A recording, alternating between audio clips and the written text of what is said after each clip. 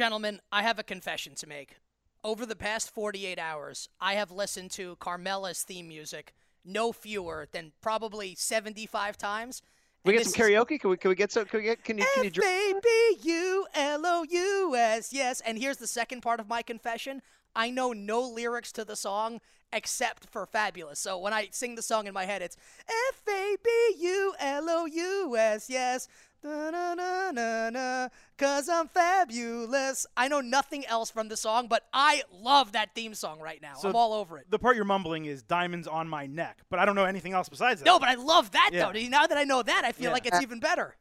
Nick, what would happen if you walked down, A1A, Beach Shore Avenue, dressed like James Ellsworth? What happens to you? Down by the beach, I would probably not have the same success with women that I'm accustomed to. So I would not dress like our man James Ellsworth. But what it got me thinking as I'm listening to Carmella's theme at the gym, of course, while I'm hanging and banging, clanging and banging. What's your favorite theme song of all time? We have not talked about this beforehand. I'm putting both of you guys on the spot. Silver King, your greatest wrestling theme song ever. So the answer is Steve Austin, because you get the bang, so you automatically know who it is, and you're juiced immediately. It's hard, metal, it's rough, and you just know that crap's about to go down, that someone's going to get beat up, and it's going to be at the hands of Stone Cold Steve Austin. I don't think there's any other answer. I mean, outside of Real American by Terry Bollea, with Rick Derringer on guitar. I know every word to Real American. That I could sing right now, the entire thing. I won't to spare the audience, but I could sing that entire thing. But Brian, the real answer, what's the best theme song? Come on, it's B. Cam's theme song. Let's hit me with it.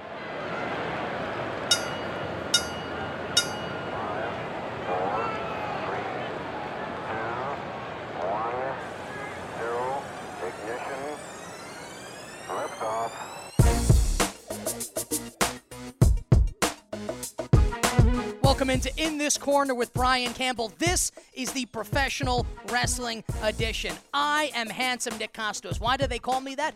Because I'm pretty good looking, and I'm in pretty good shape, and I need your validation to prove my existence on this planet is worth it. So follow me on Twitter at the Kostos and on Instagram at the same name. Your likes provide me with the fuel that I need to get through the day because I am an insecure little man. And as always, I am joined by my tag team partners. First up, he is the hardest working man at CBS, and he just watched Omega Okada. We're going to get to that over the course of the program. He is the handsome, he is the dapper, he is the debonair, he is the Silver King, Adam Silverstein. Hey now. And as always, I am also joined by the man whose name is on the marquee. Come on. He's the icon. Let's go. He's the showstopper. Bring it. He's the main event. One time. He is the bod that runs the pod. My man. He is the mast that guides the cast. Stay hype. You know his name. He is the Brian Campbell. Oh, yeah. BC, tell the audience what's on the podcast. Handsome Nicholas, the audio invasion continues. Look, we don't just sing it on In This Corner. As you know, we bring it, invading that inner core of your senses, deep down in that secret place with a smearing of that performance-enhancing audio. A smear. Hey, cream clear, you can have it your way. But look, folks, we're coming for your free time. So like handsome Nick Kostos on a 2 a.m. on Saturday night, we are rabidly willing to hinder your Tinder and swipe right on your sensibilities. This right here is your new home for combat sports. So make yourself comfortable. Yes, no pants required. And get ready as we recap another Red Hot Raw. We take your questions in our DM segment. And we continue to fawn over the rise of that New Japan Wrestling like Nick mentioned. Be sure to carve out some time for a bonus pod later this week as your main man, the Brian Campbell, sits down with the artist formerly known as Alex Riley. Yes, A-Ry, my man.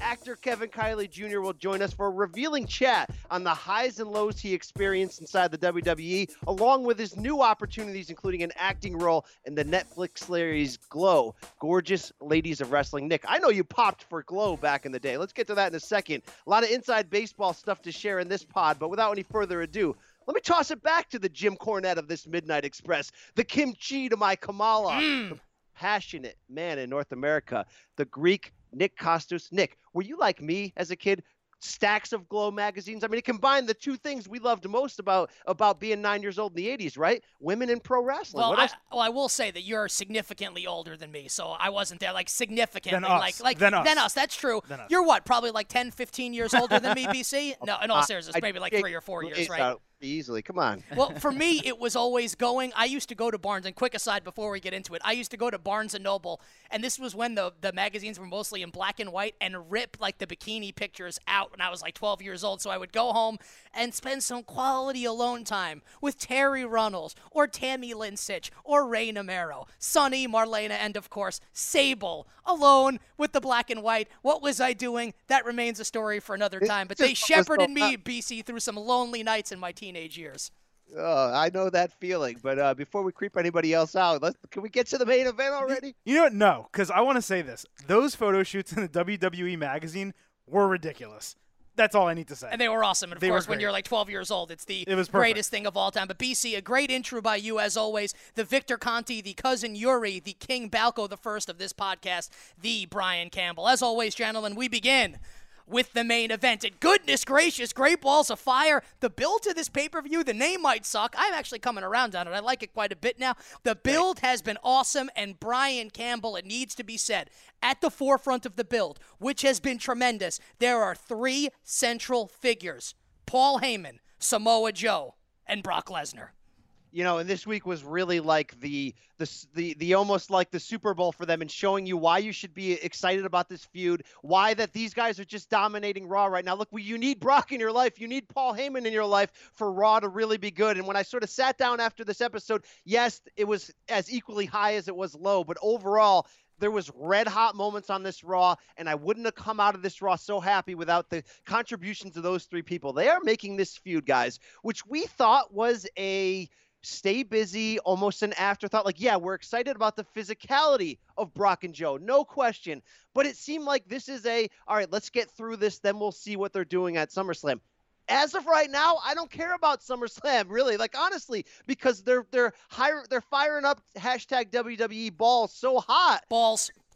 I mean, it's incredible. And obviously this week with the choke, I mean, you bring in the MMA synergy of what we've seen Lesnar do in the past. The Coquina Clutch is continuing to get over on such a high level as this one dangerous weapon that can disarm the Hercules that is Brock. And the way Brock sold that with the purple face. Amazing. I mean, that alone would have had me fired up to tell you that officially, yes, this build, the Great Balls of Fire, might be the best build of the year, all things considered. I may be more excited now for this pay-per-view than I was for, anything else non-Mania. I mean, it's that good.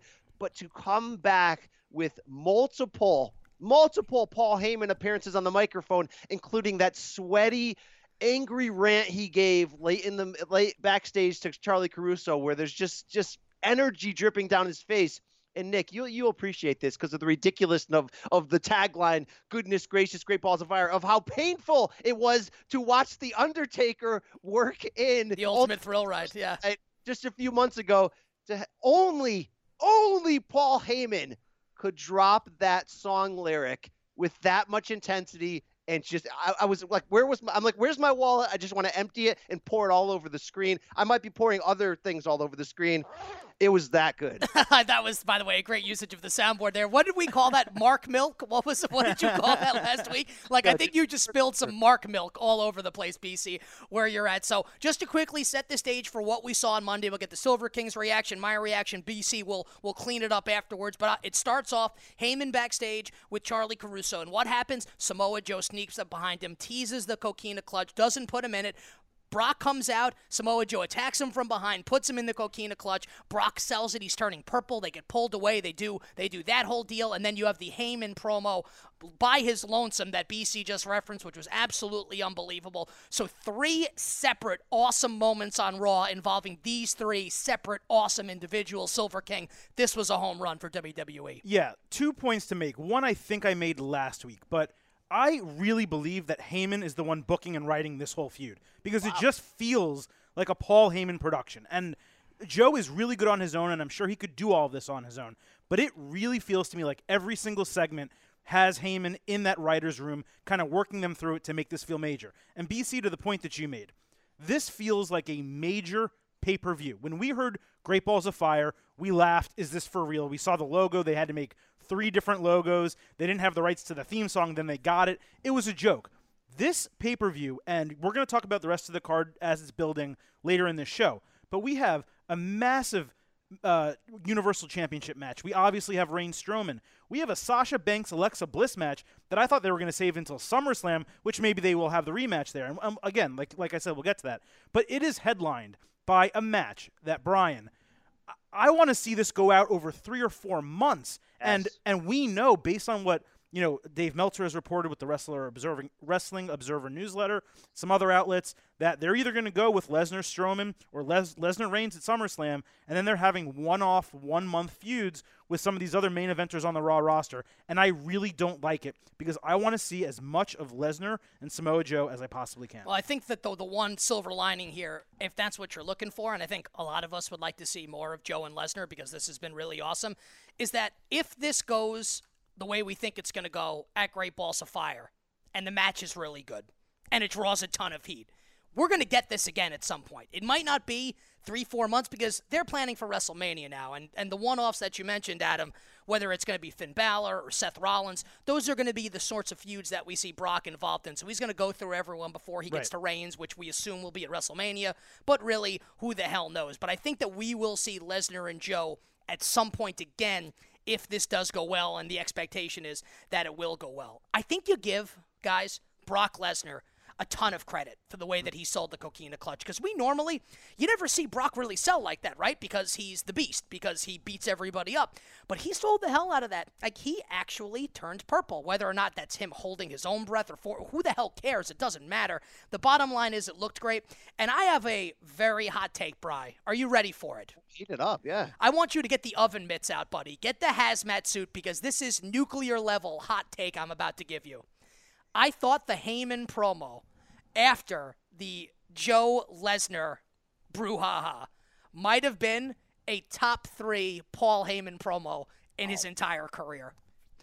As it was going on, I'm sitting there thinking, like, I talk for a living. I'm in awe of this guy. He's so unbelievable. He never stumbles.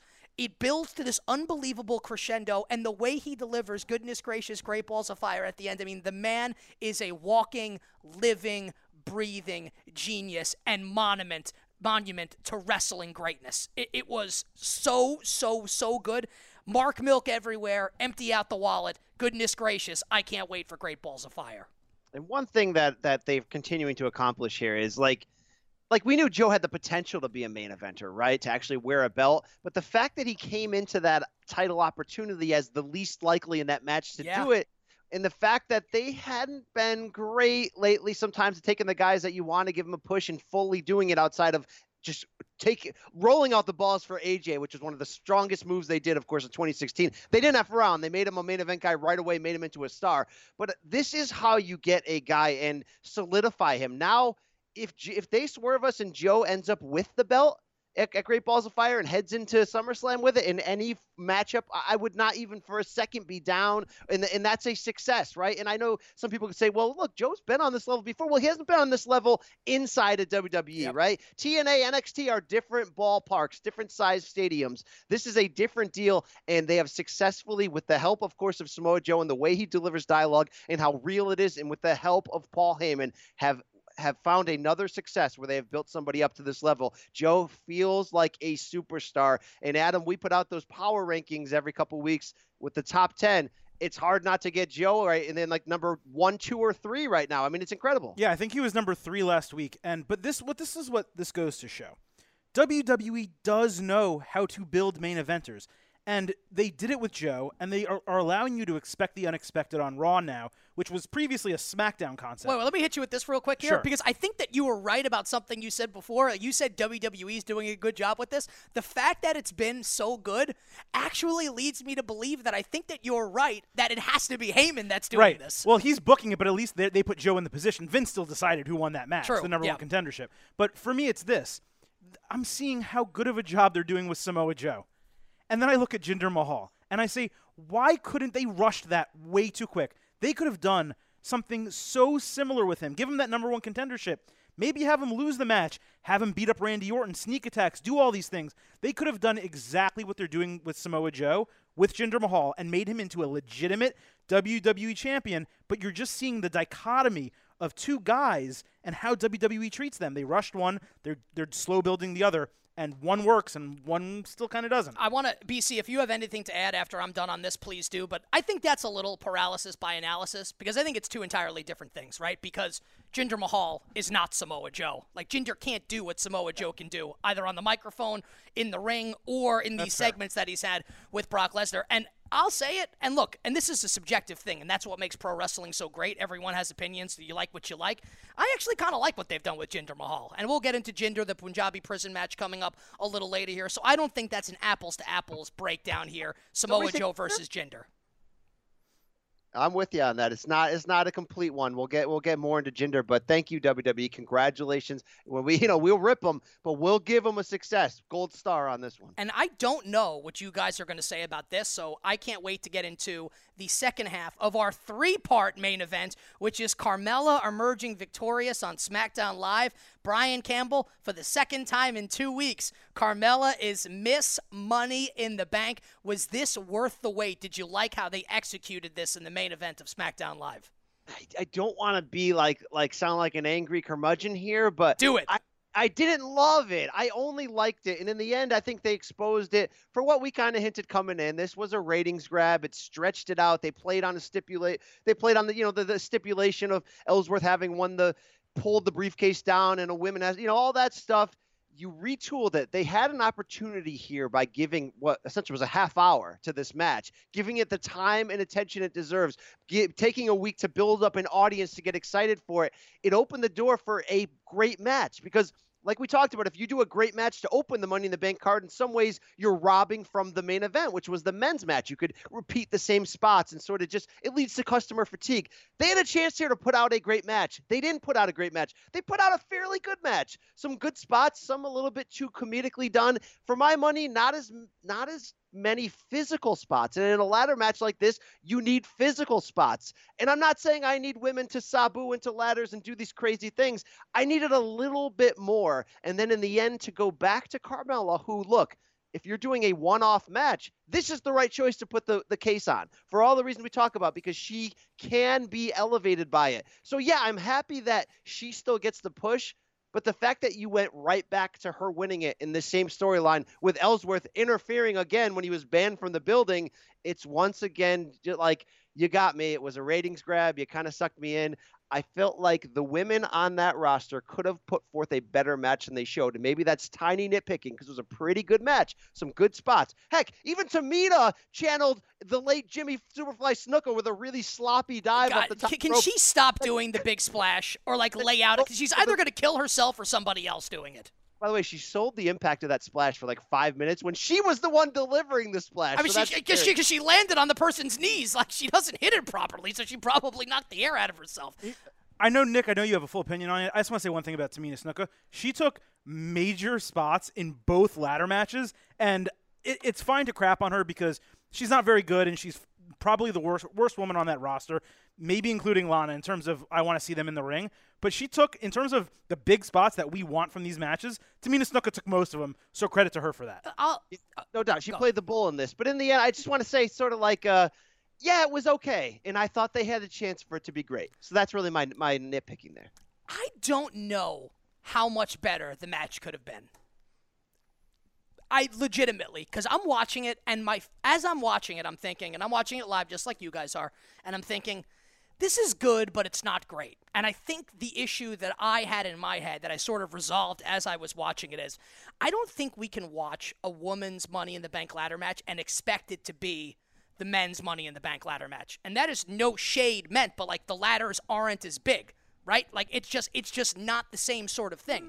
So I think for a women's Money in the Bank ladder match, I thought it was very good. The crowd was certainly into it. You had a couple This Is Awesome chants, which I thought was pretty cool. And I actually liked the booking decision to put it back on Carmella, to have her be Miss Money in the Bank, because she is going to draw unbelievable heat, and she's got Ellsworth beside her. Now, the one thing that I did not like was Ellsworth somehow finding his way back into the arena after he was thrown out. And the fact that he gets into the ring, and this is nitpicking, right? But this is like a little annoying. He's in the ring for like 30, 45 seconds. Like, you think like Daniel Bryan went out of his way to eject him from the arena, send security out to get him out of the ring. Like, it wasn't like he hopped in and it was a 2-second thing and he's back over the guardrail. He's running for the exit. He was in the ring for about a minute before anything happened to him. So I thought that was a little weak in terms of the story, but I loved Ellsworth getting in Daniel Bryan's face at the beginning and saying basically like, you faked your injury because you're too much of a coward to be in the ring. That was pretty cool. So for me, I thought the entire thing was a win on the whole. I had no problem doing the match again. Liked it in the main event slot. Liked the decision to put Carmella over once again. So a win for me in the main event. So the women's Money in the Bank, it was a failure by WWE. When you're talking about the entirety of booking the match, huge hype, and then everything else fell off from there. This match, at least the result, the way it played out with James Ellsworth, all that, this is what should have happened on the pay-per-view. So you have him interfere, but you don't have him grab the briefcase. You have Carmella win. She gets the heat. This is how it all should have played out. We said it last week. Brian, you said it today. It was a ratings grab. It was cool to see a pay-per-view match on free TV, but I want to tell you my biggest problem with it. SmackDown has this really cool feature now where they have picture-in-picture. You can watch the match as it's still going on while they run commercials. So what do? They use that feature during two crap matches earlier in the show. And we have a 30-minute women's ladder match. They go to 2 commercial breaks, and we miss 5 minutes at a time of action that we got deprived of because they decided to end the pay-per-view match early. As I said, ultimately the finish was as expected. In terms of match quality and in terms of the spots, like Nick said, I don't know how much better you're going to do with the women that were in that match. There's not an extreme woman on SmackDown. Lita's not there. She's retired. Nikki Cross is in NXT. Asuka's in NXT. The women that Charlotte's the only one I think that could do it if she has the right foil with her. I agree. And if you have the right women in this type of match, just like when you have the right men in the men's ladder match, when you have the Hardys or when you have, guys that are willing to take these bumps, Sami Zayn off the top of the ladder, you have to have the willingness to take the spots and the bumps to sell the ladder match. And what WWE had in these women, again, not to their fault really. They're the only ones on the roster. But they didn't have a strong enough group to make this match live up to its billing. I'm glad they did it. I was excited for it. I'm glad they did the women's Hell in a Cell too. But if you're going to put these matches on, you got to make them special. Hell in a Cell was. These 2 ladder matches just were not for me. That's my reaction to that, because the final thing on that, Nick, to me, with everything he just said, is that you had a chance to tell a different story. They told the same story over again. So that's why I think it has to be a down thumb in the end. All right, let's move on to the final portion of our 3-part main event, and that is #booking the damn territory. That is a Brian Campbellism. He actually wrote that out on the physical rundown that I am currently holding in my hands. #booking the damn territory. Gentlemen, on the 4th of July, I'm going to be really drunk. I'm going to be up in Connecticut. I'm not going to be on the pod next week. I'm going to be partying with my college buddies. And I will probably not be watching SmackDown Live, at least not that night. I'll watch it the next day. But on that SmackDown on the 4th of July, John Cena will return as a free agent. It'll be the first time that we see John Cena in a WWE ring since he proposed to Nikki Bella after they beat The Miz and Maurice at WrestleMania. So, SummerSlam on the horizon here at the end of August. Let's do a little booking the damn territory, Brian Campbell. How do you expect John Cena's path to SummerSlam to play out? So I got to give a shout out to one of our consistent listeners who slides into our DMs a lot, at Nikki J GRFX. He presented this He presented this booking situation to me. I read it. I go, you know what? That's it. Like, that's brilliant. That's the one. So, Nikki, I will use my spotlight to shine it on you. Here's what he says. It may be obvious to you, but it's a really good idea. Cena comes back. Eventually, he's going to set up a feud with Jinder Mahal that's going to start after Battleground. They're going to go into the match together at SummerSlam. It's all for the USA to take down Mahal. And you have the potential of Cena winning that 17th title to break the record, so they can tease that in the lead-in. And then you have Baron Corbin cashing in on that match to start the floodgates for a Cena-Corbin feud that not only can be really good, but it really may be the thing that elevates Corbin to the next level. So that's sort of a next month and a half what we do. But if you want to answer what do we do this week, what does he actually do? There's still that free agent thing, which I think is just a ratings play. I think it makes sense that he stays on SmackDown. I think Raw's got a lot of things going on, unless they're going to leave that free agent card open so that they can use him however they want. Whenever he goes away for 2 months and comes back from a TV project, they can float him around. That's fine. But how do you use him right away? Guys, we haven't heard the name Rusev in a very, very long time. Took my notes. Well, you know, I might be reading right off the Silver King's notes as I see him popping negatively here. They had a great run in 2015. If you need a one-off 3-week feud, and if you need it to start on July 4th when Captain America... No, you can't do that. No, because Rusev's been off TV for so long. Like, he's not going to come back and put Cena over. They need to put Rusev over someone first. The thing WWE does is they announce one person's return, and they return two. Right now, if you look through the roster, who is John Cena going to come back and immediately fight? And you go through both. Look at SmackDown and look at Raw. These guys are all matched up. These rosters, they're kind of deep, but outside of the low-level mid-card that don't really matter and aren't really doing anything, these guys are matched up for Battleground and for Great Balls of Fire. I got something for you that you guys have not thought of. Go on. The one guy who is not is Rusev, and WWE has shown with their willingness to rehash the entire Miz-Ambrose feud that they're more than happy to go back and do it again. And I think Brian is 100% correct. He read off my notes. I'm sure of it. He has a spy camera in here somewhere, I know. But I think John Cena returns, Rusev attacks him, it's the Rusev return, and WWE plays it up that way. I will say this. The reader who gave you that brilliant idea, it is brilliant. I think the Jinder Cena thing at SummerSlam is kind of assumed. Like, that's what I've always assumed. I think the Corbin cash-in is brilliant, and because it's brilliant is why it's not going to happen. Okay. Oh. So, we're going to do this a little later as Hero or Zero. So let's save our thoughts on the actual event itself until then. But next week on SmackDown Live, there's going to be a battle royal for Kevin Owens' U.S. title, for a shot at that title coming up at Battleground. Now, we heard it teased on SmackDown Live that the open challenge for the U.S. title was instituted by John Cena. Kevin Owens is not American, but right now he is purporting himself as the new face of America. You want to talk about rehashing a feud? You know what was a better feud than John Cena and Rusev? John Cena and Kevin Owens. Give me Cena versus Owens at Battleground. Owens somehow retains in dastardly fashion, and give me the rematch in Brooklyn, New York for the United States Champion. Cena versus Owens. John Cena goes over for the United States Championship, and let's get Kevin Owens back in the main event picture for the WWE World Heavyweight Championship. How about that? You know, there might be some mix of these ideas here because I could also see Rusev returning in that Battle Royal too. Talk about someone who's said he needed to be guaranteed a title opportunity, and we haven't heard from him in 6 weeks. That's a title opportunity. But they have to get the belt off Owens then, because you can't do Rusev Owens. Well, he doesn't have to win the Battle Royal. He just has to be in it. I feel like if he has to win if he's going to be in it. That's fair. Bri? Yeah, I mean, it's interesting. It sounds a little too convenient to do that, but you make a great point. There's a reason why John Cena and Randy Orton have feuded about 17 times. Convenient. It's WWE. I mean, of course. Go. That's it. Do you like that idea, my idea, Cena versus Owens? I don't, because I think that AJ's got to be involved in something major, and we're gonna have some time to sort of book SummerSlam and sort of put the people in the right spot. But you're leaving AJ out when you're doing that, and I think that AJ's a more important superstar right now than Kevin Owens. Or you're setting up a triple threat of epic proportions between those three. Brilliant, Silver King. You're right, because what is really Cena's two best matches? Mark Milk. You want to talk about a match that would main event? Like, I would rather that main event SummerSlam than Lesnar Reigns. Like, if you put those three in a triple threat match for the U.S. title, holy cow. Mark Milk, BC, for that match for a triple threat, Cena versus AJ versus Owens?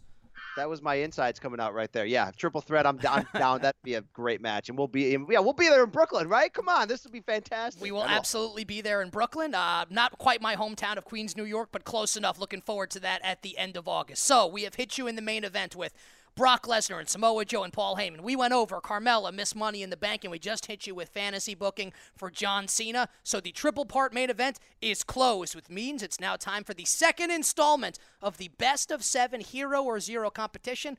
Please allow me to add that I won the inaugural edition last week, so I'm sure we'll have some 50-50 shady booking this week from the Russian judge, the Silver King, who's going to put Brian Campbell over. So let's see how that happens, and I turn it over to his honorable Judge Silver King. What do we got up first? All right, guys, let's kick it off with the crossover moment of WWE this week when LeVar Ball, Lonzo Ball, and LaMelo Ball all show up on WWE Raw to promote the Big Baller brand. I was excited about it going in. I want to hear how you guys feel it came out in the end.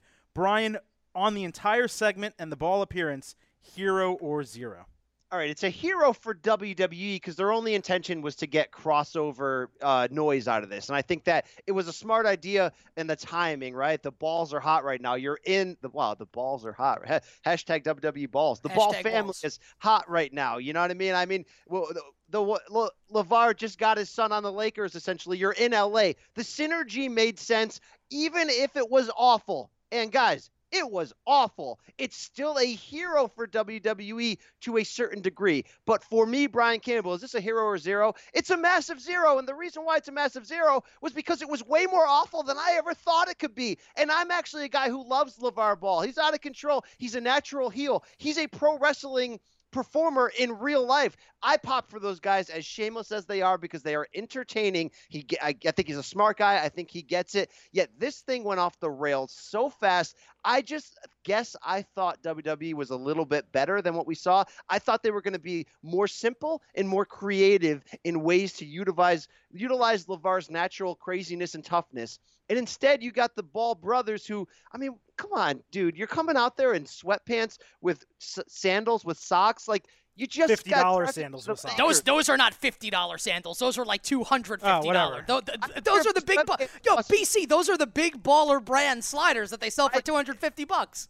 I get the synergy. I get all that. But, bro, you're a big timer now. You're a big baller. You just got drafted by the Lakers second overall. Come out in a pinstripe suit, right? Like, go toe-to-toe with The Miz. All right, that's one side bit. Whatever. I just think overall it went off the rails so hardcore. It was a massive zero. And the only way it wasn't a hero from WWE's point is they pulled the plug quick on this because you heard LaMelo Ball drop the N-word twice. Yeah. And I think that's why that segment ended out of nowhere. WWE officially put out a statement to the LA Times the next day saying they don't stand for that, et cetera, like you can imagine. In the commercial break, which we didn't see, Dean Ambrose came in there and beat down those mannequins and clean house. In the end, guys, for me, massive zero. And it's not because, man, I hate LeVar Ball. It's because LeVar Ball, I thought you were going to be more entertaining than this, a little bit better than this. It was a massive zero. I'm going to say go the other way. I actually enjoyed the segment. I didn't think it was groundbreaking. I didn't think it was the greatest thing I've ever seen. But I thought that it was good enough. And just real quick on the Lonzo thing, like, that's their gimmick. Like, he's not going to come out in a suit. Like, they're trying to move merchandise, Brian. Like, he's wearing the merch that they're trying to sell. Those sandals that you mentioned, they're selling for $250 a pop, the Big Baller brand. I'm kind of obsessed with it. Wait, I wear that in the morning when I take out the trash, and my wife yells at me every single time. This guy wore that on Raw, all right? No, I see. No, but that I actually liked because they're living the gimmick. They're living the Big Baller brand gimmick. I'm not going to add any more analysis to it because it was kind of a train wreck. I liked it personally because I like LeVar Ball, and I think that he's very funny. Wrestling not often, all the time, and I say this to people all the time, it's an allegory for everything that happens in life. Like, it's basically professional wrestling is trying to elicit a certain type of reaction from people, right? So it's a social experiment, basically. Like, how can we get people to cheer? How can we get them to boo? And that's what I think is at the crux of professional wrestling. So what I found fascinating was the crowds in L.A., so you've got Lonzo Ball, right? And Lonzo was just drafted, for people that don't know, second overall pick in the NBA draft last week by the Lakers. Magic Johnson comes out and says he's the new face of the Lakers, right? So Lonzo is really over in LA. And then you've got LeVar Ball, who, despite the fact that he's Lonzo's dad, is a major heel. So you had this interesting dichotomy with the crowd where you could tell that they hated LeVar Ball, but they love Lonzo. So Lonzo wasn't quite getting the cheers that he would normally get. LeVar wasn't quite getting the boos that he would normally get. I just found that to be very interesting because it was very clear to me that the crowd was conflicted on what to do because they love Lonzo and hate LeVar. For me, a slight hero because I found the entire thing to be an entertaining train wreck. Guys, the only thing that didn't make that the worst segment in Raw history was the fact that we had Bayley, This Is Your Life, 2 weeks ago. Moving on here, The other big this was Rock Foley. This is your life compared to the Alexa Bliss Bailey thing. I'm saying that's close. The only reason it wasn't the worst thing of all time. Guys, Braun Strowman back again on Raw, back in an ambulance again on Raw, takes Roman Reigns, kind of tricks him a little bit, thinking he's going to come out of the back. Instead, where is he? Coming around the side, throws Roman onto the stage, then tosses him off the stage directly into the side of the ambulance. A massive spot, continuing a massive feud. Nick, hero or zero for what you saw this week from Strowman Reigns? I often complain about the way WWE chooses to start every single edition, it seems, of Monday Night Raw, which is the 15 to 20-minute promo to set something up. This was about an 11-minute segment, which featured a Reigns promo to start, which was short and effective, followed by a white-hot Braun Strowman beatdown of Roman Reigns, which was punctuated, of course, by the spot that you referenced, the awesome throw off the stage into the ambulance, Reigns bouncing off the guardrail as he comes down. I popped sitting on my couch. I thought it was awesome. I don't think you can give this a zero because it was amazing. It was awesome. It's a huge hero from yours truly. Yeah, it's a massive hero. Guys, like, I am so fired up for hashtag WWE Balls. This is the 1B reason why I am. Yes. This brought back a feeling of the 90s, and not just because I was one like everybody else who went to Twitter and was like, oh my God, Braun just threw Roman into the side of that ambulance like he was prime Kevin Nash throwing Rey Mysterio into the... What a great reference. And you, BC, you tweeted that, by the way. That was such a good call by you, and if you're a younger viewer and don't remember this from Nitro in around 1996, find Kevin Nash throwing Rey Mysterio into a trailer, because at that time when it happened, it was one of the more violent things that we've ever seen on wrestling on television. I'm sorry, Bri, go ahead. It was so damn physical, and to see a prime top-end star like Roman being willing to sell something that physical. I mean, guys, he was manhandled and thrown into the side of an ambulance from 4 feet up and slid down the side. I mean, that was a big-time spot. He was also ragdolled on the stage earlier. This is great because there's very little talking, like you mentioned, Nick. They are getting over this intense with just action. And this is a different kind of feud. This ambulance match has a different kind of potential than sort of these, Cena versus AJ type matches. It's a different animal, and they're playing to the strengths of this animal, and Roman's acting like a heel, and Strowman is over on a babyface level, out of this world with the crowd. Monster hero for the monster that is Braun Strowman. And yes, go ahead. And you know what that music means? It means, I'm not finished with you yet, but we are finished with this topic. On to number 3, Adam. So we have Orton Mahal official, number 3, for Battleground pay-per-view on July 23rd. Randy Orton put the challenge out. What's his name? Jinder Mahal, obviously, the WWE champion, accepted and got to choose the stipulation for the match. And what did he choose, guys?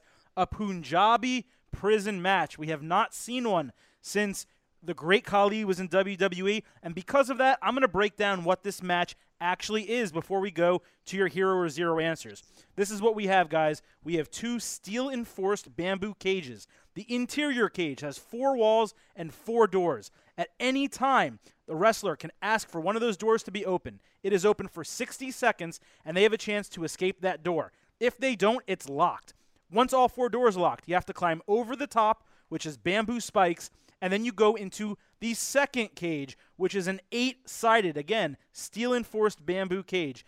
In between those 2 cages, we're talking tables, chairs, straps that are strapped up to the cage where you can choke and beat an opponent. The winner is the first who escapes both structures. This match, you would think, is built for Jinder Mahal, but we don't know exactly what's going to happen. BC, hero or zero for the match and for what you think is going to happen at the end.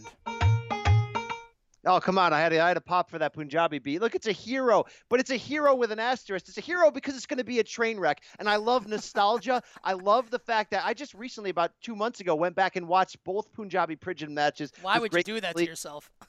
It's one of the more ridiculous-looking structures, one of the more unique ideas. It didn't work as a match, right? Like some good moments, but it's a train wreck match, especially having somebody 7'13" like Khali trying to climb, Punjabi walls like that. But it's rare that you get an Indian champion, right? It's rare that you get somebody where this makes sense. The Punjabi Prince, the Maharaja, whatever you want to call him, Jinder Mahal. The synergy is perfect. It'll be a spectacle. Will the match be good? No. And two guys certainly have a ceiling in a traditional match of what they can do to make us pop. But I say hero because I think you kind of have to add this kind of over-the-top craziness to make people actually want to see this match for the third time. As good as they've done with Mahal, and we've talked about that, I'm done with Randy in the spot. I thought he was bad this week again in sort of getting you hyped up that he's crazy and he's angry. I want this feud to end. If you have to end it in something as ridiculous as a Punjabi prison, sign me up, dude. Yeah, I think that you nailed it. The match is going to suck. Like, it's going to be bad. So what do they have to do to try and salvage it? Overbook the hell out of it. And you do that with a ridiculous gimmick like the Punjabi prison match. No one should go into this match expecting to see Flair Steamboat. Like, the match is not going to be good, so overbook it. At least make it fun. Now, I do like the violent element of it because the way that Orton's character is trending now with the familial disrespect here, I think it's trending in the right direction. They're going to have to book it well in order for the match to go over well because these two guys in a match like this, like I said, it's not going to be pretty. So let's make it violent. Let's get some interference. I don't know how they're going to work it out. The Singh brothers are going to have to interfere somehow, get their asses kicked by Randy Orton. Something's going to have to happen to salvage this match. So I'm going to give it a hero, but an apprehensive hero. I'm going to give them the benefit of the doubt and assume that it's going to be an overbooked mess in a decent way, but I do acknowledge the absolute train wreck potential, and train wreck not in a good way, but in a bad way. I got to tell you guys, Nick just, and I'm not going to tell you who won each one as we go, but Nick just barely won that because you're both wrong. This match is going to be great, and here's why. Jinder Mahal is not a good wrestler. So when you put him in a match like this, you have an opportunity to put legitimate massive heat on him as a performer, as someone who can legitimately win a match against Randy Orton without the Singh brothers. And if he comes out of this match as champion and bloodies Orton, beats him down, something like that happens, you have WWE actually making something with Jinder. Other than that, if this was just a normal match, it would have been crap because we've already seen it twice. So that's why it's a massive hero, and that's why I think it's going to work. Moving on to number 4 here, guys. Nick mentioned it earlier. On SmackDown next Tuesday, we have a Battle Royal for a number 1 contendership for Kevin Owens' U.S. title. The match will be at Battleground. Hero or zero for this type of match determining the number 1 contendership when we have AJ Styles, who we would think would already deserve it. Nick, hero or zero? It's a hero because we all had different theories as to how it's going to go down, and I think that means we're all excited to see how it's going to happen. And when we're excited in advance, for me, that is a win. Hero for me coming up on the Battle Royal next week. Guys, massive zero. And it's a massive zero because, Silver King just sort of identified it. You have Owens and AJ, the two best and biggest brands on your SmackDown. They do incredible together. Their match, let's remember, at Backlash had the potential to be a 5-star match, but they sort of smartly ended it a bit early and abruptly when AJ got his leg caught in the table. What have we done since then? Let's be really honest. Nothing. We've done nothing. Kevin Owens has jobbed twice to Shinsuke Nakamura. There's been multiple 6-man tag matches. They're not even really doing much facing off and trash talking outside of tiny backstage bits. Guys, we had to be okay with the idea of dumbing down the WWE Championship to allow ourselves to accept the idea that Jinder could win it right now. But sort of the consolation prize as viewers was, hey, don't worry. We're going to make the U.S. title really important, and we're going to give you KO and AJ to feud for it. But you know what else was in that disclaimer in tiny print that we didn't realize? We're not going to book this at all in any way you're going to care. In fact, AJ and KO will barely ever be on the same screen together. There's a way to do this, and it was last December, the build ahead of AJ versus Dean Ambrose at, I believe, TLC in December. They had that incredible match to end the year. But that build involved James Ellsworth more than it involved AJ and Ambrose, and it worked because there was attention to detail. There was creativity. This build has barely involved AJ and KO. It hasn't worked, and now you're going to have a battle royal, and of course AJ's going to win. No, Rusev is not going to run in and win. Cena's not going to run in and win. You already set the stage for greatness for these two with the match at Backlash. Now you're just doing smoke and mirrors to get us care about some battle royal that AJ is going to win. Just let these two have a real program with a real storyline. It's a zero. All right. I gotta be real. Okay. So on Raw Monday, WWE decided to determine the number 1 contendership for the women's title with a gauntlet match. Nia Jax absolutely dominated until the final match when Sasha Banks got over on her, and she will face Alexa Bliss at Great Balls of Fire in a third major match for this pay-per-view. BC, hero or zero for the gauntlet match on Raw and the result and what it means for Great Balls? This isn't just a hero. This is just a hero in capital letters. This is a hero in tiny light bulbs, like in a sign on a wall in a bar window. On Chris Jericho's jacket. Yeah, exactly. Chris Jericho's jacket, a Miller Lite sign in some random bar in the middle of suburban Indiana. This is really, rural Indiana. This is that times 100, because what did I do the last 2 weeks on this podcast? Rip the lack of attention to detail to the women's division on Raw and how you're basically doing the welcoming committee gimmick all over again. What did they do this week? They created a main event storyline that grabbed our attention, at least grabbed my attention. And I think they not only rebuilt Sasha Banks' brand completely, they completely got Nia Jax over once again as the destroyer, and they sort of did well on the entire division, laid out the hierarchy. Everyone played their role. I think they may have repaired the women's division in 1 week. And now if we head into not only Great Ball, hashtag WWE Balls, but SummerSlam with the most marketable feud you could make on the Raw women's side, which is Alexa Bliss against Sasha Banks. Big time winner. I don't know how you did it, WWE, but you're back, baby. I'm back. I'm dialed in. Big time hero. Yeah, I'm in on this as well. I really liked the match, and I liked the booking of the match. And what it reminded me of is when you get like a giant in the Royal Rumble, whether it's been Kane in the past, it's been Big Show. We saw Roman Reigns do it once, where you get that big guy in the ring and people keep coming in and the big guy keeps eliminating. It's usually a heel, and the big guy keeps eliminating the smaller guys, and eventually he gets massively over as a result. Nia Jax is a heel. Nia Jax was getting face heat by the time this was over, by the time she eliminated Mickie James and Dana Brooke, disposing of them in record times here. So I thought it was laid out very well. And I thought the final match was pretty damn good. Sasha Banks against Nia Jax. I liked the way Sasha Banks had to apply the bank statement on her back, right? She couldn't actually get Nia Jax down, so they gave you that aura of believability and invincibility with Nia Jax that Sasha Banks had to go a different route to try and beat her. I didn't like the way that they continued to bury Bayley, only because I think like you want to see something different with Bayley, and they tease that she might have a long run in this match. I don't know what the plans are going to be for her, but she's obviously in a lot of trouble right now. I think Sasha Banks was the right choice, and I think these two will put on a pretty good match at Great Balls of Fire. And also worth noting, this has to be the first time in WWE history that we have had the women main event, both Raw and SmackDown, and it's not even something you bat an eyelash over anymore, and both matches were entertaining, so I give it a hero, the total hero here for both the match and the women in general for WWE this week. To Nick's point, we tape this on Wednesdays. The women are also main eventing NXT tonight with Asuka in the main event. Moving on, guys, Cass made his second heel turn on Enzo Amore, played it up like they were going to get back together. Everything was all chummy-chummy. Then they go onto the ramp, and what does he do? Pulls a Tommaso Ciampa, clotheslines Enzo down, stands on top like the heel he should be. Nick, hero or zero on not just the second heel turn, because we already knew he was heel, but how they played it out on Monday Night Raw. Here's why it's a hero. Because you saw it coming, and it didn't ruin it, right? Because you're a jaded wrestling fan. Like, if you're listening to this podcast, chances are you are a big wrestling fan, right? So when you were watching this go down, you assumed at some point Cass was going to turn on Enzo again.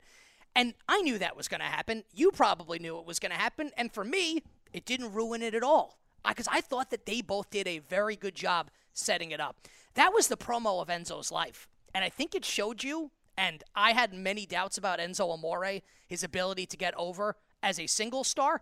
He was getting a tremendous, tremendous amount of heat from that crowd. And I thought that he was great. I thought that Cass was great afterwards on the mic. And I thought the way that they handled going up the ramp and Cass going, "You want Enzo? Here's Enzo." And he tosses him down the ramp in stiff fashion. I thought it was very well executed. Predictable, yes, but it was still good, and that can only make it a hero. I give it a hero because they fooled me, because I was actually getting to the point of getting angry where I was like, wow, this is so lame. Like, Cass is really not going to strike him. Like, Cass really, so I got caught in the mark zone, right? Wow. Like, they poured the milk over me. I was literally like, wow, how lame are you, WWE? Cass is really just going to apologize. Like, he's out in the black shirt with no logo on it. He's now a heel, we're supposed to believe, and now he's giving in. Like, how lame. And of course, the last minute come through, I popped for it because, like I said, I got fooled. I was ready to write the negative review. And then the press slam on the ramp was stiff. So execution, great. I do have a little bit of concern, though, because I don't know if Cass can pull off being a real heel for a long time and being believable.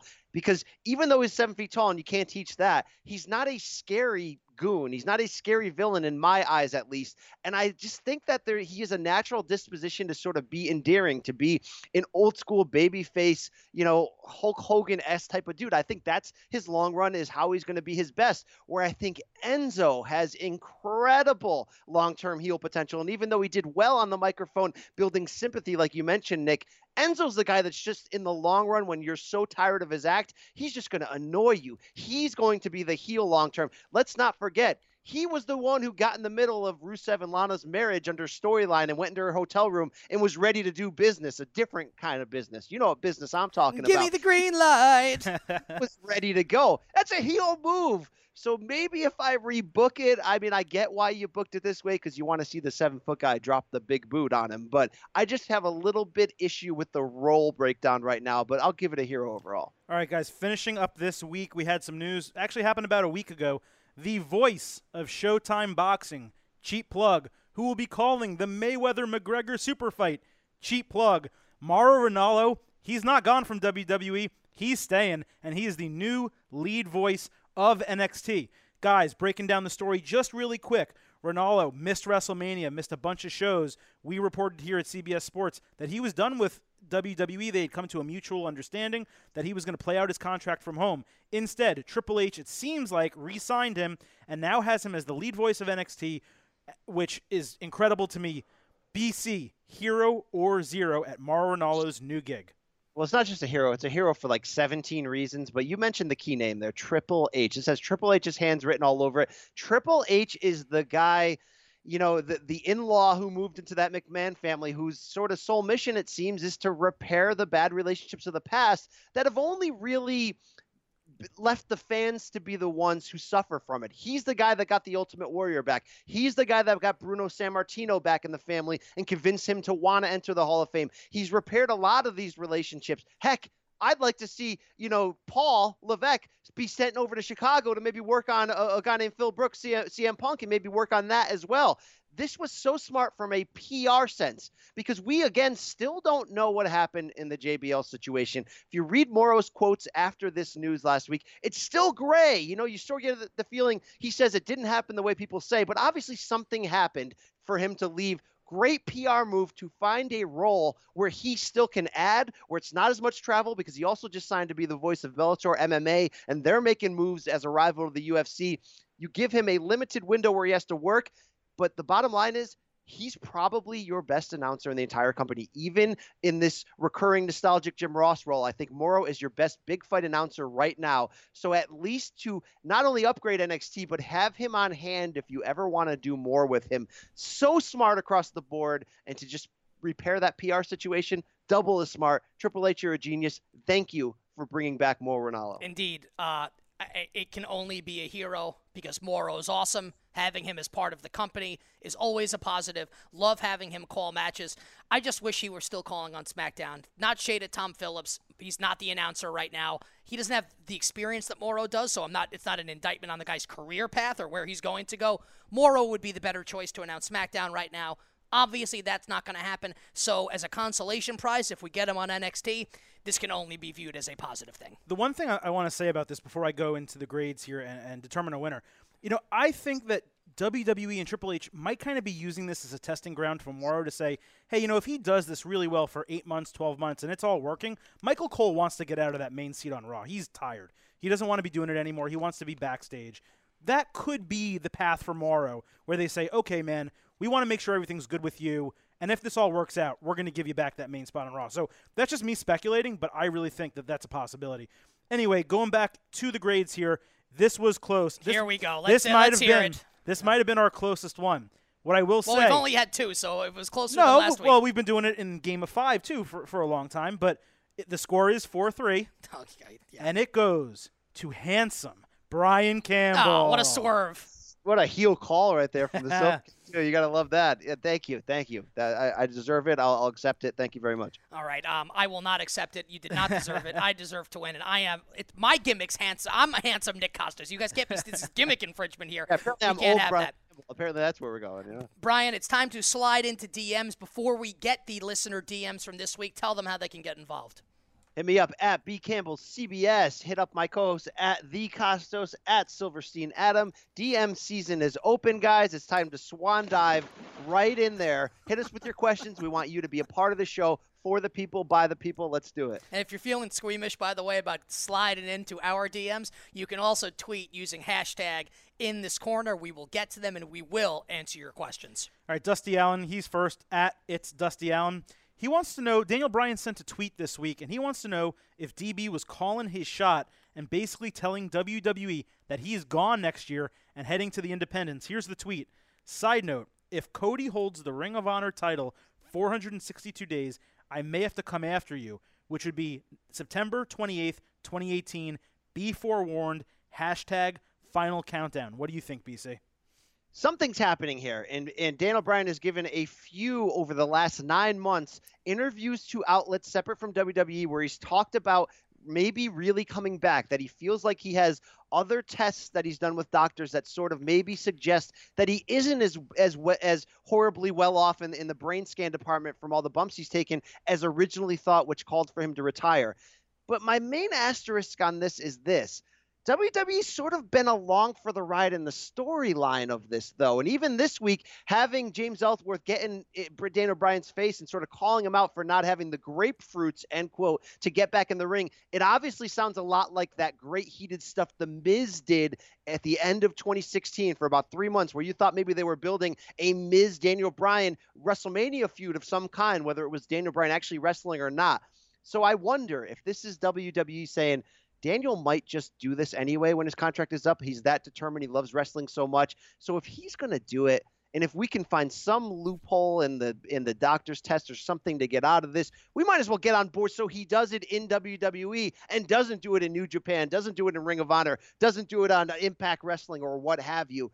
I feel like we will see Daniel Bryan again someday. I feel like he's going out of his way to push the narrative, and that is making WWE respond on their own way to sort of make sure they're on board with him. I just hope that he's all right, and that if he does come back, and if X Doctor clears him and Y doesn't, and he wants to go with X Doctor as opposed to Y, then, I mean, God bless the guy, right? Because it's his life, and he can make the decisions he wants to make. But, I mean, long-term health is not something to screw with. And I think that clearly, regardless of what this doctor or that doctor says, there's something up there with Daniel Bryan. Now, I would never tell a guy what to do because it's not my life, it's his life. But long-term health, just had a baby girl with Brie Bella. Like, this guy has got a long life, God willing, to look forward to. I got to be honest, I kind of don't want to see him back in the ring. And it's not because I don't think he's a tremendous performer. He obviously is. And whether it's with New Japan or Ring of Honor or WWE, the guy's outstanding. But I don't want him to come back at the risk of his long-term health. And I mean that sincerely and seriously. So I hope that he stays in the role that he's in right now. I hope that we don't see him back in the ring because I don't want him to risk his health just to come back and wrestle again. I agree with what Nick said.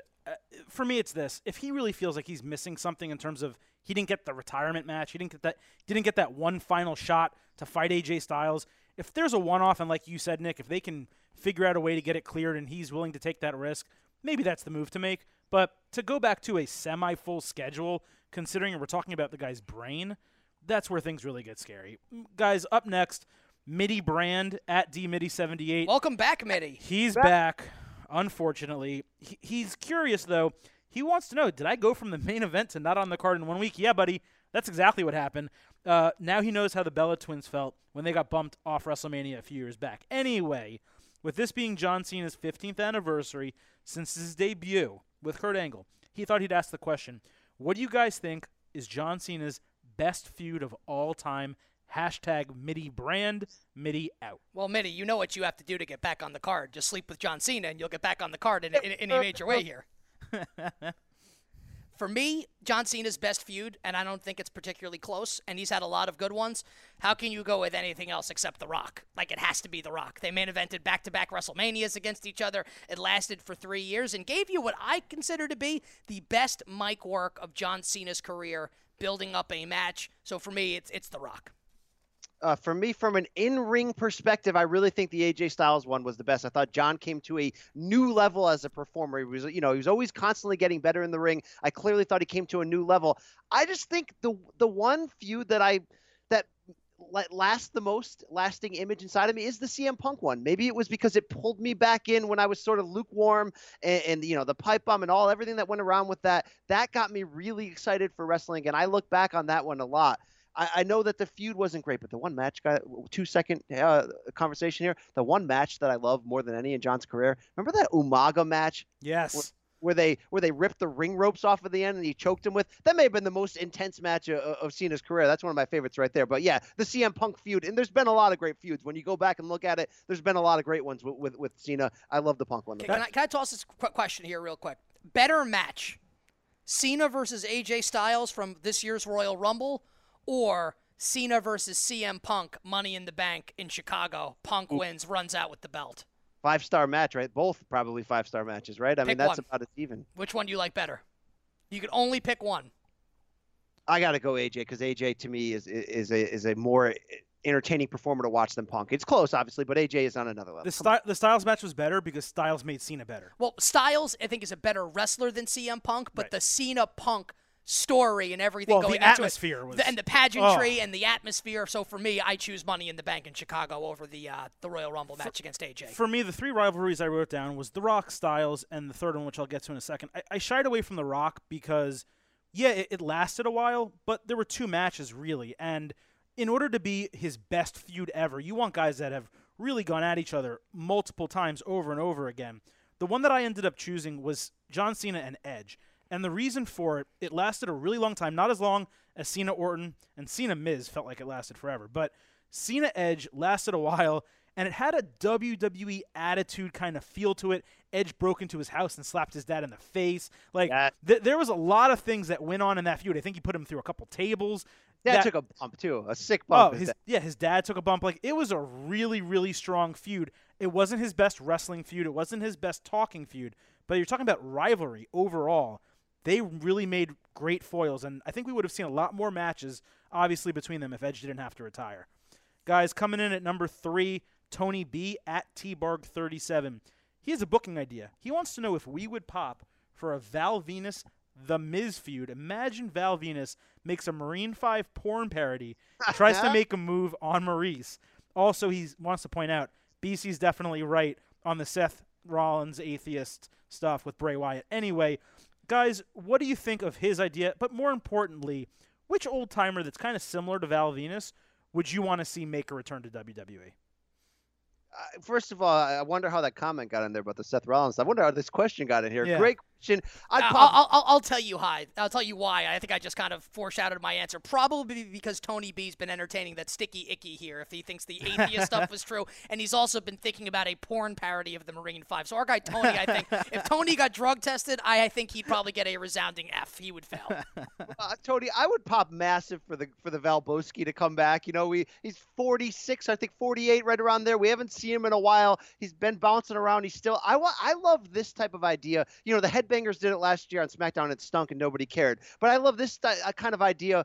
It kind of reminded me of when Road Dogg and Billy Gunn came back, and at first a couple years ago, it was just such a nostalgic run. It was just fun. It got lame at the end of it, but I would pop for Val Venus coming back, reminding you of that 90s attitude area, reminding you of the ridiculousness. He's only 46. He's still wrestling around.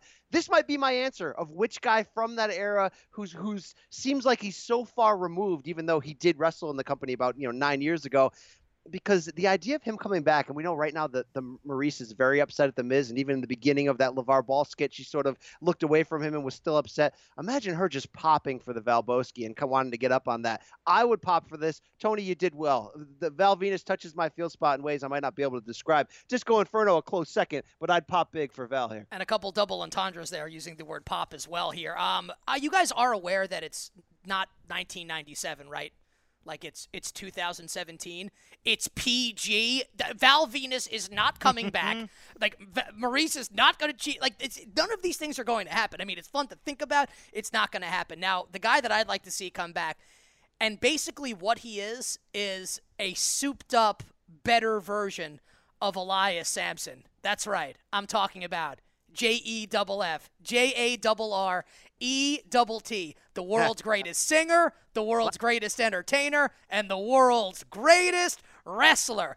I can't wait to be alone with my baby tonight. You didn't even finish it. That's Double J. Woo! Jeff Jarrett. Give me Double J, Jeff Jarrett, back as the country music singer. The guy would be a heat-seeking missile. For me, in Impact Wrestling right now. He's a little bit busy right now. He is busy. For me, guys, I don't think it's anyone that you guys would think right away, but I always really liked him. It's my dude from Liberty City, down here in Miami, Montavious Porter, MVP. I would love to see MVP come back. I never thought he got his just due in WWE, and I think he could slide immediately into the Titus brand and be their star, and you're talking about a stable then with those 4 guys. So it's MVP for me. I just want to make one point on the Titus stable. We haven't talked about it in the last few weeks. We never got to see, we loved coming up in wrestling to see Jesse Ventura, to see Bobby the Brain Heenan, to see these guys who were former wrestlers who are now achieving in new roles that dwarfs their wrestling career. Yet, one of your friends might go, hey, did you know that Classy Freddie Blassie used to be a wrestler? And you're like, no, that was 30 years ago. We might be watching the transition of Titus O'Neil from performer to a role that I think he's got really good potential at, being a stable leader, being a manager on the microphone. It just sort of hit me the other day watching that, seeing what he's doing with Akira Tozawa. Yep. I'm popping big for it. I hope it goes big. I think I said it in the beginning when they put Cruz with him. It seemed convenient, but I bought it. I was ready. And them putting Tozawa there, I'd like to see his stable grow. Sasha Banks, if she loses this match to Alexa Bliss, throwing her in there, they're actually close off the screen They need a woman in the Titus brand. They sure. need a woman in there, and I think this could go really far. You throw Cedric Alexander, you throw some other guys. I mean, I think this could be a really nice stable, and hopefully they actually turn them heel and give them a purpose and a reason. Guys, no heat, by the way, for my stirring rendition of Alone with My Baby Tonight by Jeff Jarrett. I thought it was pretty good. It was good. That was BC. That was my best Tennessee Lee impersonation there, pumping up Double J, Jeff Jarrett. So that does it for the DM segment. Again, at B Campbell CBS, at the Kostos, at Silverstein Adam, or tweet using the hashtag in this corner. We will answer your questions in the world of professional wrestling. Now, before we close the show by telling you what hit us in the old feel spot this week, let's talk a little New Japan Pro Wrestling, because there's a lot going on with NJPW. This probably won't be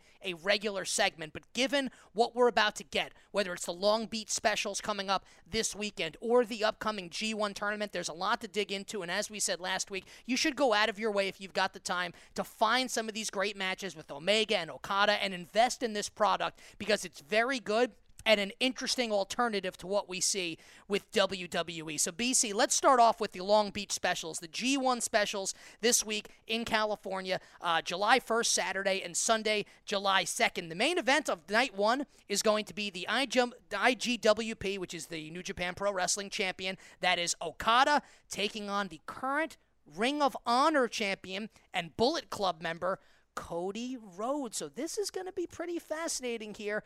A intra-promotional champion versus champion. And it's going to be fascinating, Bri, to see how it all plays out. It really will. And I gave myself a 0 last week saying, I know how good NJPW is, but I won't allow myself to jump in out of fear of time, and that I'm just going to go so #balls deep that I just can't come out of it. And, a lot of our business here is WWE for a reason, but I might just have to, unleash the reins and just dive in. It's time. This match is going to be incredible. I mean, in this 2-day card, Nick, you're going to have the tournament for the IWGP United States heavyweight champion. You're going to see Kenny Omega in that. There's going to see a lot of guys, Zack Sabre Jr., those type of guys. But the idea that this card is going to be in the States is the first ever NJPW card independently promoted in the States, rather than being a joint production with another promotion. This is a big deal. This is their North American invasion. This is step one. This is will this test market work here? We know there's Bullet Club t-shirts everywhere in the States these days, including now 2 in the closet of Nick Kostos. I'm a mark. Yes, I mark out for the Bullet Club, and I've spent money on merch recently. That's accurate. No doubt, and you deserve to. I mean, it's working. You'll have Jim Ross on this event because he still promised it, despite signing the WWE deal, that he's going to finish out the commitments he had. This might be the event. If you're someone like me who's been on the fence, you got to taste, you got to sample.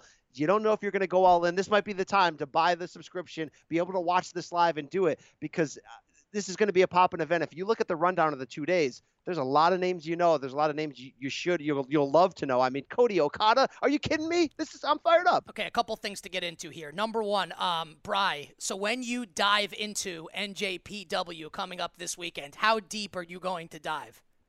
Hashtag WWE balls. Hashtag balls deep would be the correct answer here. So I'm going to set the scene here a little bit here for those of you that might not know what the storyline is, right? So NJPW is trying to get a foothold in the States, right? So their champion right now, Okada, who's fantastic, is Japanese. Kenny Omega is not Japanese. Kenny Omega is Canadian. And Kenny Omega cuts his promos in Japan in English, which is really awesome because he's a heel and he's in the Bullet Club, which is the foreign stable that now includes some Japanese members. So what you have here now is a scenario where Cody Rhodes, who's also in the Bullet Club, may win this match, and Omega and Okada are not finished yet, so now you could have Omega tension with him and Cody Rhodes potentially, because you know that we're going to get Omega-Okada 3. We'll talk about that coming up. That'll be in the G1 tournament. We can't wait for it, but a lot of intrigue here as it surrounds these events coming up in Long Beach, California. Now, did you guys see the NJPW release here on the fan decorum that they're expecting here coming up in California? Did you guys see this or no? I missed that.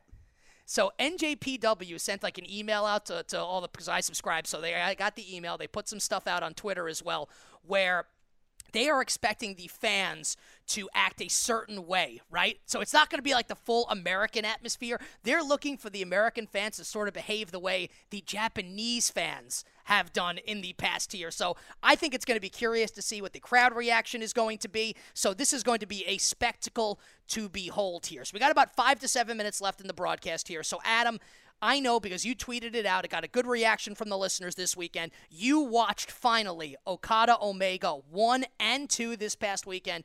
Give us your thoughts and your Mark Milk explosion. Want to say one quick thing before that? Shout out to Cody Rhodes for winning the Ring of Honor World title. Like, we kind of just glossed over that as we were previewing this. Shout out to him. And by the way, guy comes up with the perfect gimmick, the American Nightmare, that he could have had in WWE and been a heavyweight champion with that gimmick. I mean, that's awesome. So congratulations to Cody. Really great. Okay, guys, I sat down this weekend. I was watching a bunch of College World Series, and I decided... Shout out to your Florida Gators, by the way, champions. Yeah, really excited about that. But in between those Gator games, I said, you know what? Let me put some baseball on, and you know what? Baseball's boring, so let me put some NJPW, and let me see what all these guys are talking about with Okada Omega. Wow. They're literally the first 2 New Japan matches, not including Brock Lesnar, that I had ever seen. Loved them. I don't need to go over why. The athleticism was awesome. The presentation, the storytelling. I loved the vignettes before the match, especially for Okada Omega 1. Those were fantastic. Really funny stuff. Here's how I'm going to break it down. I agree with Dave Meltzer that they were both great. I agree that the second match was better than the first. I think it's a little bit of a reach to say these are the best matches by far, without question, of the year, and particularly of all time. We have seen some amazing, amazing wrestling matches in WWE, probably in New Japan that I haven't seen, other promotions, etc. These were great matches. But to just go so far and say they're that amazing because the crowd was great and there were a lot of false finishes, I'm not really there. Omega's... you think he could have fixed that by, instead of giving the first one a 6-star rating and then the second one a 6 1/4, then if he had done 5 1/4 or 5.1 for that? Well, I don't think the ratings matter per se. I mean, I know that a lot of the IWC goes crazy over what Meltzer rates something. That's his ratings and good for him. And they're both great matches, whether it's a 5 or a 6. I don't care about any of that. I'm just looking at the match itself. The storytelling was great. Yes, the performance, everything was fantastic during the match. Here was my one problem and why I can't put it in that greatest match of all time. Here's the guy that sits in the Louvre and dissects the Mona Lisa. Let's hear it. Guys, I'm saying it's an amazing match. There's one thing. Omega's finisher takes so long to set up that there's not really, it never really comes close to him hitting it. So he either hits it, and you know it's either going to be a near fall or a finish, or not. Whereas, what are you? He gets the guy on his shoulders. Like that's all that has to happen for him to potentially hit it. No, then he has to pull the arm down. Like, it is a process for him to try to set up that finisher. Whereas the outs is the story. There's exits off the highway, and that's how they keep seizing. But Okada hit that Rainmaker like 17 times. That's in the each story match. that they're telling, though, is that Omega can kick out of the Rainmaker, but we don't know yet if Okada can kick out of the One-Winged Angel. That's the story. Understood. It just seemed like Omega was so damn strong and we never even found out if Okada could have done that. So because of that, I can't say it's the greatest match of all time when we've seen these false finishes with finishers and secondary finishers and third and going to the top rope for a finisher. And yeah, they did do that once. I'm just saying, look, it was a great match. It was one of the best matches of the year, maybe the best match of the year. But to go ahead and say this was by far the greatest match of all time, no question about it, I can't get there. But guys, take that shine from the Silver King. I just can't say that automatically. There have been some amazing matches, not just this year, but forever in the history of pro wrestling. So loved it, really popped for it. You guys saw the tweet. And I think I might get the New Japan package. We'll see. There you go. I think I hate the Silver King after hearing him just go through that. I just praised it. What are you talking about? It was a backhanded compliment. No, I had to give, you know me, I have to give my, hey, what about this, you know? But Brian, you're with me, right, on the story that they're telling. Like, that's the whole point of the story, right? I was almost ready to do this to the Silver King. To that take right there. But he's buying the package. He's still on my team. Hey, guys, they announced we're going to see that's a long flush. Omega 3 on August 12th. It'll be August 13th in Japan. Yeah. Number one, yeah. So soon, yeah. Hell yes. Hell yes. But Nick and Adam here's my big question. Does Kenny Omega have a legitimate shot to end 2017 with, R and anyone else who does end of the year wrestling awards and sort of considers the whole landscape of all the organizations as the wrestler of the year, as being involved in the match of the year, and now I think is already a slam dunk for the feud of the year? Can this guy pull off that kind of triple crown? It's over. It's over. Like, you're saying it's over already? It's done. It's done. Kenny Omega is the wrestler of the year. This is the feud of the year, and one of the 3 matches will be the match of the year. It's already, like cancel everything else. Like, don't actually cancel it because we love wrestling, but it's done. Like, it's already finished. It's over already. Smart of him to not sign with the WWE after this first match when he had that chance, because he wanted to do something special. He wanted to be the face of something special. If NJPW can work in America, he will be the guy, the building block. The face, the rock star, and he's got DDP's hair. I can't say that enough. Shout out. I may have to just buy this thing. Okay, listen. 5 minutes left here, so one last note on this. So Okada Omega 3, August 12th, that is the finals of the B block of the G1 tournament, right? So the next night after that will be the B block champion taking on the A block champion. Winner gets a main event shot at Wrestle Kingdom, which is New Japan's version of WrestleMania. So that match, Okada Omega 3, will likely in the story determine which of those two moves on to the finals of the G1 tournament. So there's going to be a lot of intrigue around what happens there. A lot of intrigue this weekend. If it's going to be Cody or Okada, will Okada still have the belt going into G1? New Japan, absolutely white hot right now. So hot right now. You know what else is hot right now? My damn feel spot. I'm going to go last as I normally do. Brian Campbell, what hit you this week in the old feel spot?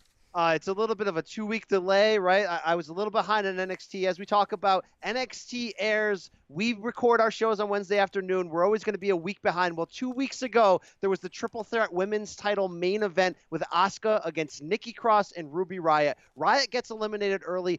Asuka and Cross have a brawl for the ages for women's wrestling and certainly for NXT, where the match was called a no contest because they were just brawling so viciously outside of the ring. It spills to the back. They're throwing each other against the garage door walls. They're in catering. Asuka gets her face thrown in a cooler filled with ice water and water bottles.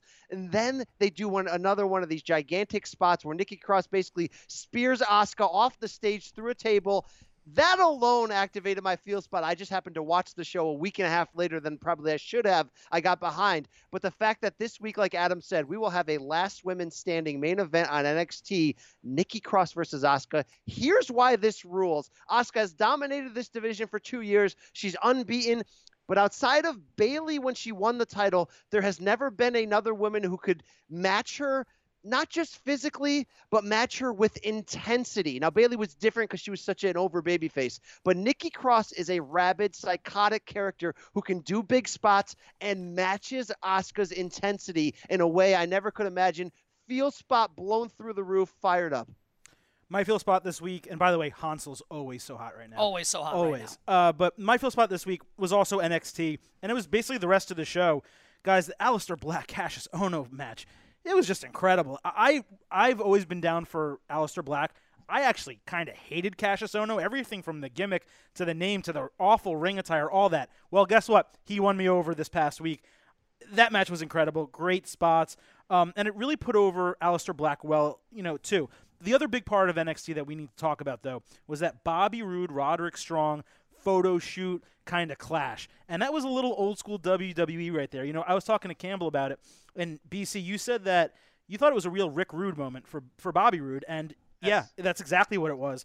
He was the perfect heel in that moment. And that backstage segment, more than anything else that's happened between those two guys, put legitimate heat and gave us a legitimate reason to want to see that match and see this rivalry continue, probably through SummerSlam, I would assume, unless they're going to make a switch with Drew McIntyre by then. I'm not really sure. But I bought in fully on NXT last week, as I do most weeks. They are doing some really, really good work down there. And hopefully one day soon, we can get them in the main event here on In This Corner. All right, going to take you behind the curtain here. Here's the deal. Brian Campbell's got a radio interview to do in a couple minutes here. So we got to get the hell out of this show here moving forward because BC is big-timing us, and you can do that when you're the man whose name is on the marquee. So very quickly here, my feel spot.